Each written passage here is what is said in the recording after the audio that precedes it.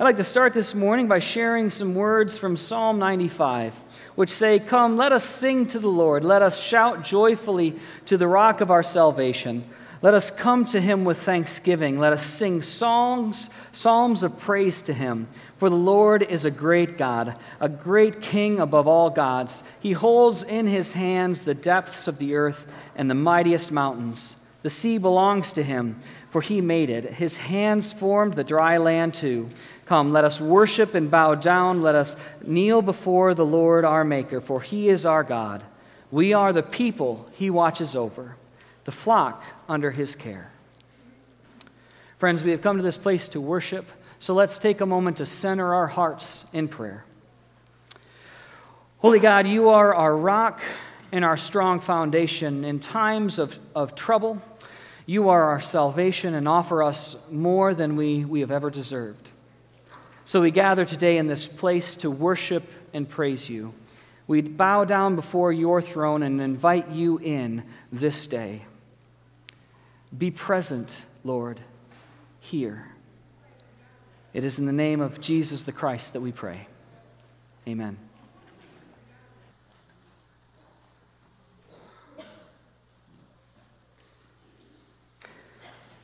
Well, once again, welcome to Redeemer Church. I'm Pastor Tim Trommater, and as I said, it is so great to see all of you here this morning. We are one church meeting in two locations whose mission is to connect people with the love and life of Jesus Christ.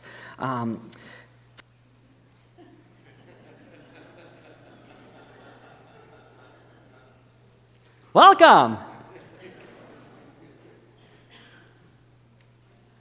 Welcome to today's episode of Don't Forget the Lyrics. I'm your host, Pastor Tim. Would our contestants please come to the front platform this morning? Whatever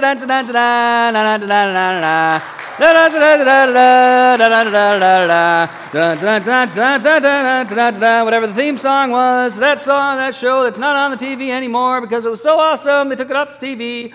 For those of you who don't remember how the show works, we start with a song, and then it stops, and then the contestants have to say the next line of the song. Today, our contestants are playing for the grand prize of leftover Halloween candy. Yay! Taken from my children's Halloween bags without permission. Yay! What's her name? That's a funny name. Isabel Schmidt. All right, Isabel, where are you from? DeWitt. All right, she's from DeWitt. What are you going to do with all your winnings if you win? Give it to my parents. They probably can't have it. Oh, an honest one for a change. Okay, all right. What's your name? Sir Kevin Christopher Lutz III. Okay, Sir Third. Where are you from? I am from, I hail from DeWitt, Michigan. Yeah. DeWitt, Michigan. All right, what are you going to do with all your winnings if you win? Eat them all before my children do. Oh, another honest one. All right, sounds good. All right. What's your name? Reagan Bethard. Reagan Bethard. Where are you from, Reagan? DeWitt. DeWitt, another person from DeWitt. That's strange. 3 in a row at a show like this. What are you going to do with your winnings if you win? Eat them. All right, another honest answer. I appreciate that. Okay, so here we go. You know what? Let's see. You want to go first? No. Okay. Well, lucky for me, I do have one song from quite a few years ago, and so maybe I better use this one for someone more aged who may be able to do something a little... Do you want to do one from before you were born? No. No?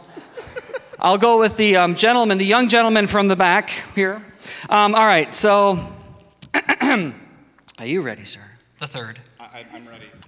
I don't know if my voice is ready. If it makes you happy, it can't be that bad. If it makes you happy, watch your lyrics, Pastor Tim. Why the heck Are you so sad? Judges. All right, get your candy, sir. Thank you. All right. Okay, are you ready now? No? Okay. How are you with music? You ready for this? All right. I'm going to give you a harder one. Okay? Here's a little song I wrote. You may want to sing it note for note. Don't worry. Wait for it. You got to wait for it. Be happy. There it is. All right. Go ahead and grab some candy. All right, are you ready now? Now, I'm going to be honest. I had to go to something called the YouTube to figure this one out because I'm getting older, and so I had to figure this one out. It took me a little bit of a while. And it goes something like this. Because I'm happy, clap along if you feel like a room without a roof. Because I'm happy, clap along if you feel like... Happiness is the truth. There it is, folks. Grab your candy. I appreciate you and for playing along. And thank you for taking that candy out of my household.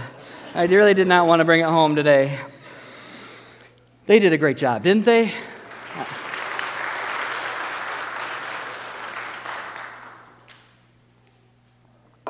We live in a culture that encourages us to seek happiness in everything we do. It's in our songs, it's in our media, it's on our Facebook pages, it's everywhere. Be happy, don't worry. Be happy, don't worry, be happy now. I can listen to it all day long. I love it. I love that song. If it doesn't make us happy, why even do it? It's what we do, right? That's our life these days. And for many, happiness is the ultimate goal in life. You know, I'll be honest, I am often asked for advice and on spiritual insight on situations in people's lives. And what I often do when that happens is I invite people out to coffee. I like to go have coffee with folks. And as we sit down to talk, personal experience has taught me this. Not that I'm a counselor. I'm not a counselor. I'm not a therapist. Life has taught me that the problem that people tell me they're having is not usually the real problem. I don't know if that's something you've discovered in life as well. There's usually something underneath that's really the problem. That's just something I've learned about people. And so there's usually something underlying that's the real issue. And so I like to ask probing questions. And one of the questions, it comes out in a couple of different ways. If you've ever had coffee with me, you would know this, but it comes out something like this. What is it that you truly want? Or maybe I say, what is your desire in all of this? Or where do you think this is coming from? Trying to get to that underlying issue. And I bet it doesn't surprise you that quite often, the first response I get is, I just want to be happy. Does that surprise anyone? I just want to be happy, Tim. It's interesting, so many of us say that we desire happiness above all else, and when we seek it, despite the consequences to our families and our careers, and no less our spiritual maturity. In our pursuit of happiness, we've programmed ourselves to strive for happiness above all else. Even habitually, we strive for happiness above anything else. And instant gratification is the perfect example of this. And I'd like you to be honest with yourself. Just be honest. It is kind of an unrealistic expectation to be happy all the time. If you met someone that was truly happy all the time, would your first response be, I want to be like them? Or would you say, there's something wrong with that person? Right? Like if someone's truly happy all the time, do you think that's what I want to be? Or do you think, oh, there's something not quite right? Nobody's happy all the time, right? Would you want to be like that? Truly? But we say we do. We say we want to be happy all the time. The drive for constant happiness and that drive for constant pleasure from where I stand and where I sit and where I live in my life and the people I talk to, from my personal perspective, to me, it leads to this reality of a dopamine-addicted culture, to be honest. And that's completely unfounded in anything I read. That's just me from where I stand. But here's the thing. Happiness is a feeling, folks. It's a feeling. It's an emotion that's driven by our biological responses. For instance, I'll give you an example. A beautiful sunset. A beautiful sunset will make me happy, personally. I love a beautiful sunset. For me, it's Lake Michigan, or it's a wooded valley in Michigan. That's a personal experience for me that makes me happy. But that's not everybody. Some people are like, "Psh, it's a sunset. It goes down every day. Who cares?" So how about this? The smell of warm chocolate chip cookies. But not any chocolate chip cookies. That person's chocolate chip cookies. For me, it's my mother's that were cooked with my grandmother's wooden spoon. I have the recipe. I can't cook them the same. They don't taste the same. There's something about them. Whether it's your mom, your grandma, your aunt, your neighbor, someone's chocolate chip cookies. Here's what happens physically. You open the oven door.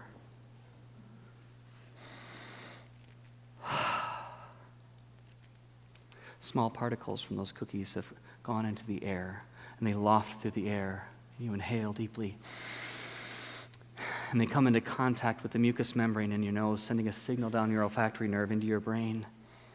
And your brain sends a signal to your mouth, and your saliva glands start producing saliva. You can almost taste them already as you reach for a glass of cold milk. There are no cookies. But if you had one, would you be happy? Yeah. Did you smile when I told you about cookies? Are you disappointed now that you know there aren't? Thus demonstrating my point. Your happiness was completely dependent upon a stimulus. It was a biological response to an image, to a mental memory. It was chemistry in your brain. Happiness is an emotion that is based upon biology. Happiness is an emotion based upon biology.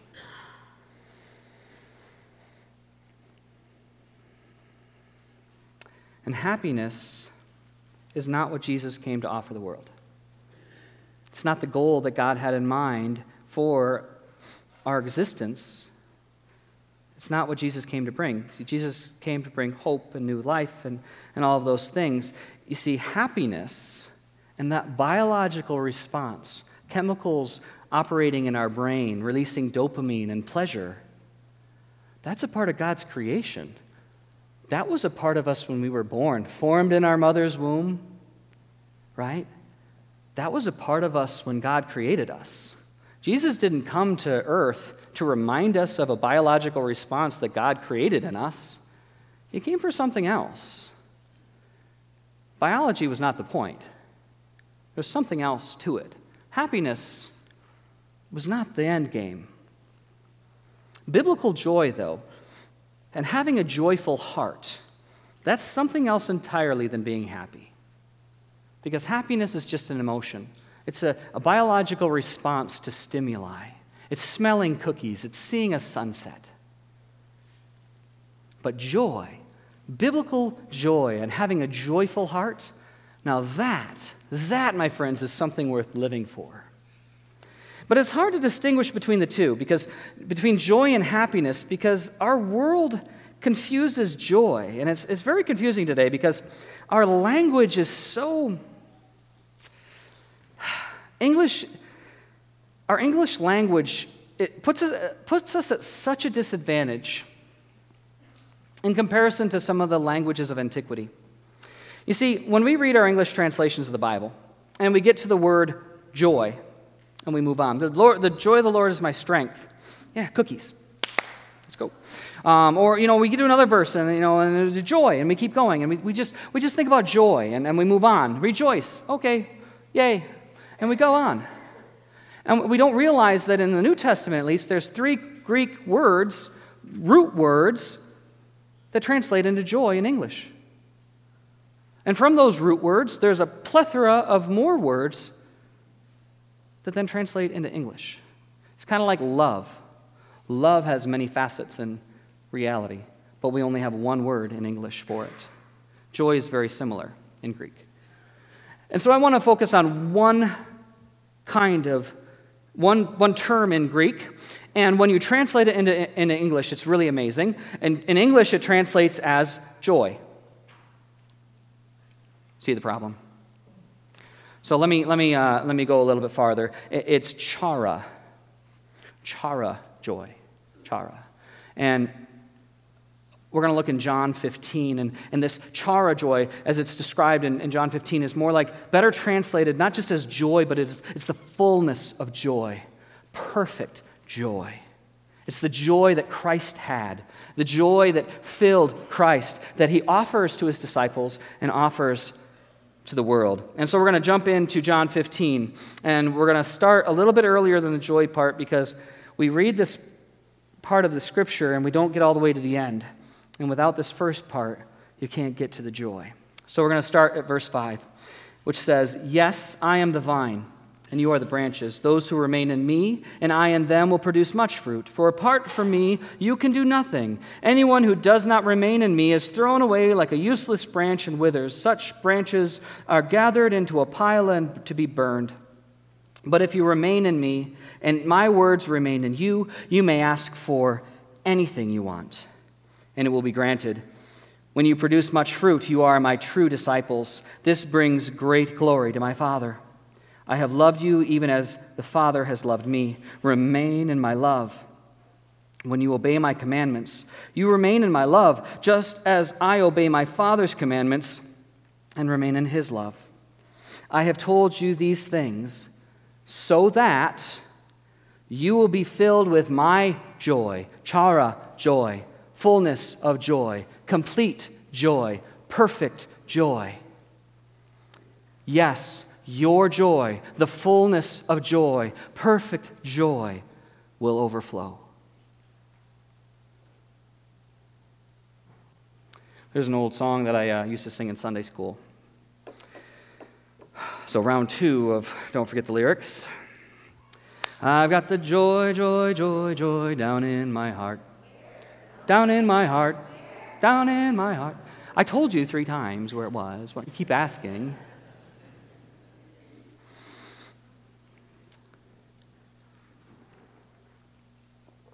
From a biblical standpoint, Jesus says that he has given us this analogy of the vine and the branches so that we would be filled with his joy, perfect joy, the fullness of joy, that is God's joy. And then he goes on to say, yes, your joy, the perfect joy, this fullness of joy will overflow. So here's your Bible reading 101 lesson of the day. Whenever you see the words "so that" in your Bible, it indicates a causal relationship is happening, meaning you need to see what's going before it to understand that something is coming after it. So when Jesus says, "I have told you these things so that you will be filled with my joy," yes, your joy will overflow, we need to take a step back to make sure we fully understand the expectation to get to the other side of the "so that" statement. Because joy and having a joyful heart is our goal today. Because that Proverbs 4:23, guard your heart above all else, for it directs the course of your life, that what we fill our hearts matters. What we fill our hearts with matters, is what we're about today. And if we want to have joyful hearts, we need to know how to get there. And so Jesus' analogy of this vine and branches points us to a simple progression. And I'm a logical thinker, and I like simple. And this, to me, breaks down very simply. Connection plus obedience leads to joy. So before we can discover this perfect joy, this chara joy, this fullness of joy, there appears to be some prerequisites. There are some things that we have to do, some criteria that have to be met so that we can be filled with Christ's joy. So let's talk for a moment about connection and obedience. That word that we love to talk about, right? Everyone loves to talk about obedience these days. Jesus, I believe, truly believe, was a master communicator.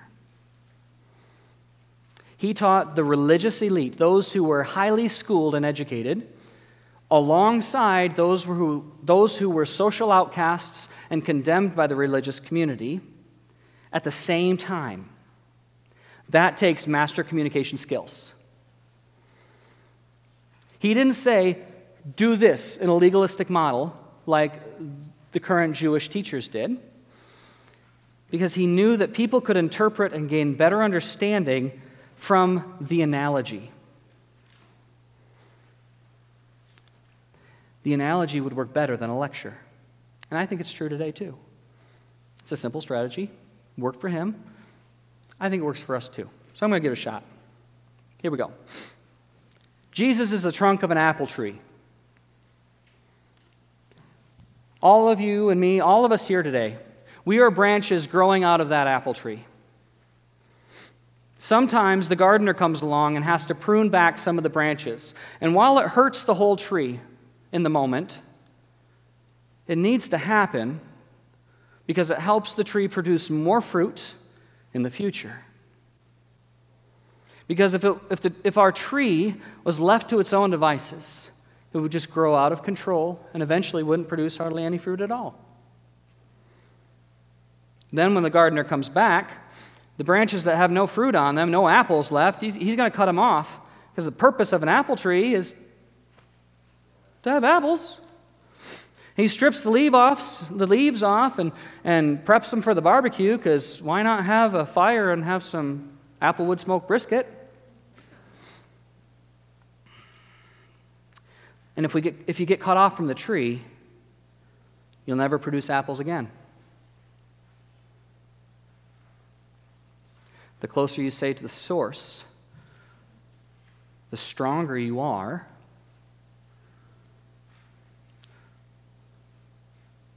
the bigger your branch will be,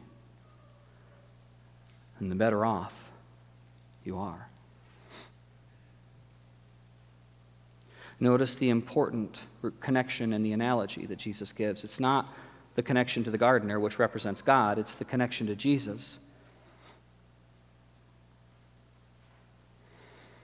Jesus goes on to talk about remaining in his love and obeying commandments, which are actually not Jesus' commandments. They're actually God's commandments. And we don't often like talking about obedience, because obedience means that we have to submit to another person's will, and it means that we have to sacrifice of ourselves. But as we will soon see, sacrifice is the key to unlocking perfect joy. Because in the very next verse, Jesus says this: "This is my commandment. This is my commandment. Love each other in the same way that I have loved you. There is no greater love than to lay down one's life for a friend." And it is here that we begin to see the bigger picture of this perfect joy, of the fullness of joy, of God's joy. You see, where happiness is just an emotion, driven by our biological responses to stimuli, joy comes from a different place. Jesus says that when we remain connected to him and connected and obedient to his teachings, we're filled with joy. And the perfect joy that is experienced in our lives come from God. So it's not our joy, it's God's joy. And it's not an emotion nor a feeling that's driven by stimuli or driven by our biology. Instead, it's centralized in this intangible center of our hearts, or in that place where the Holy Spirit resides, or in your soul, or whatever word you use. See, I don't care what word you choose to use. Our English language is limited. A skeptic will say you're making up a fake place. But that place where the Holy Spirit resides within you is the place where that joy will dwell. Down in my heart. Where? Down in my heart.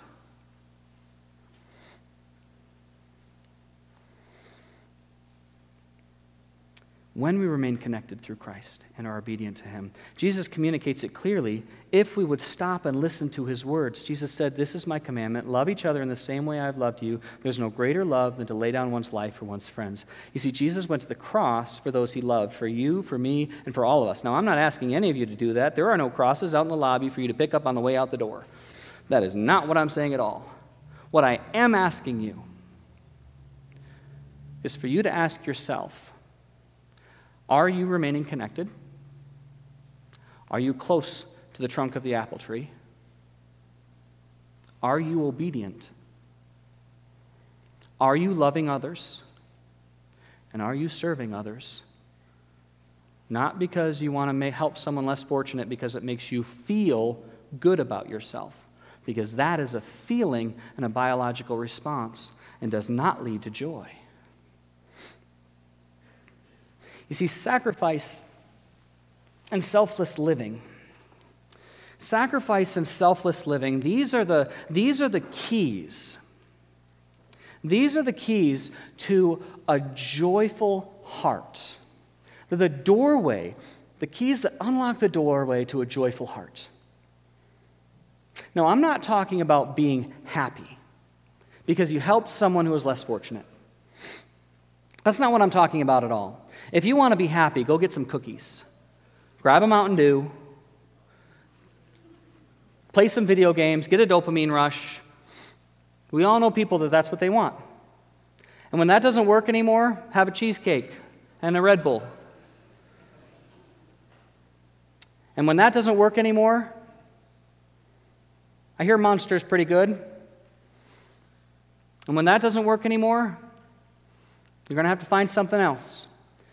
And I would venture to bet that everyone in this room has a family member or a friend who's gone down that path and has continued to seek out something until they've gotten hooked on something else. And they've spent years of their life trying to figure out why they can't find happiness in their life anymore. And they're dependent on some other substance to fill their life with some other false sense of happiness. Because happiness is an emotion. I'm talking about finding joy, pure joy, true joy, real joy, perfect joy in your heart that goes beyond emotion, beyond a response to warm cookies.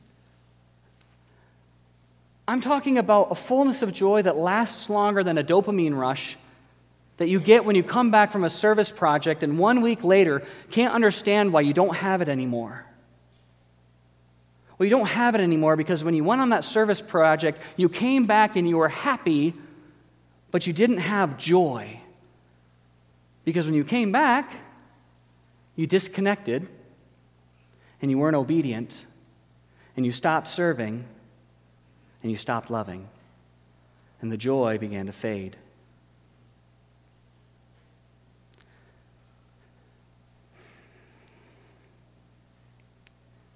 You have to remain connected, and you have to remain obedient. More importantly, you have to have a sacrificial life. Jesus said there's no greater love than to lay down your life for one's friend. But I guess it all depends on what you really want in life. You know, if you're one of the people that wants to sit down and have coffee with me and ask me my opinion about where you want to go and what's going on, and I ask you that question, what is it that you truly want? What's the deeper issue? And when we have that conversation, if you truly say, I just want to be happy, if that is you, and that is truly you, and that is all that you really want in life, then this message isn't for you. And it's best if you just forget everything I just said, because this is way too hard for you and you're not going to want it. But if you really want something more, something deeper, something more meaningful, something that has substance,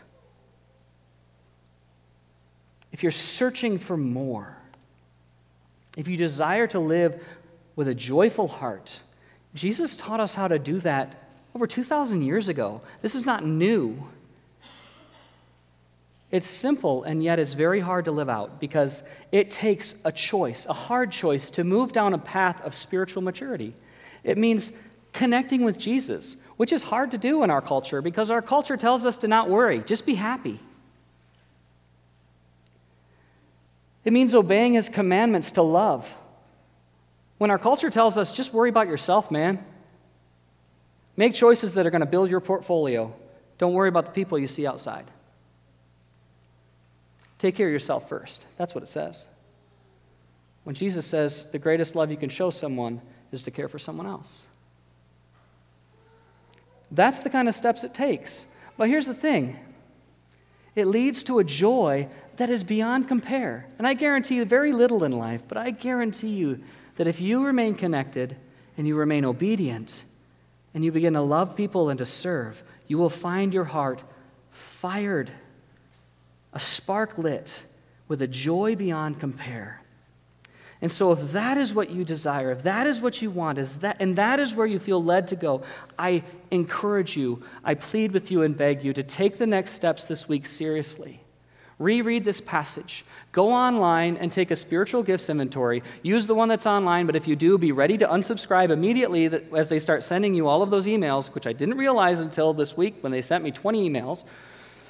Go online and Google search free spiritual growth inventory. Take a spiritual gift inventory and find out how God has gifted you. And then find a place to serve. Ask for help with the church, and we can help connect you if you need to. But serve not because it makes you happy, but because Christ has called us to love other people out of obedience and out of connection with Christ. And you'll find that this joy goes so much deeper than just emotion. And a joyful heart comes from a selfless life. Let's pray together. Gracious God, we come before you in awe of your glory. We ask that your joy would invade our hearts and that it would become our joy. Let our lives be filled with more than just emotion, but with the fullness of joy that you intend for us in this life. Fill our hearts, Lord, as we remain in your Son, Jesus. And it's in his name that we pray, Lord. Amen.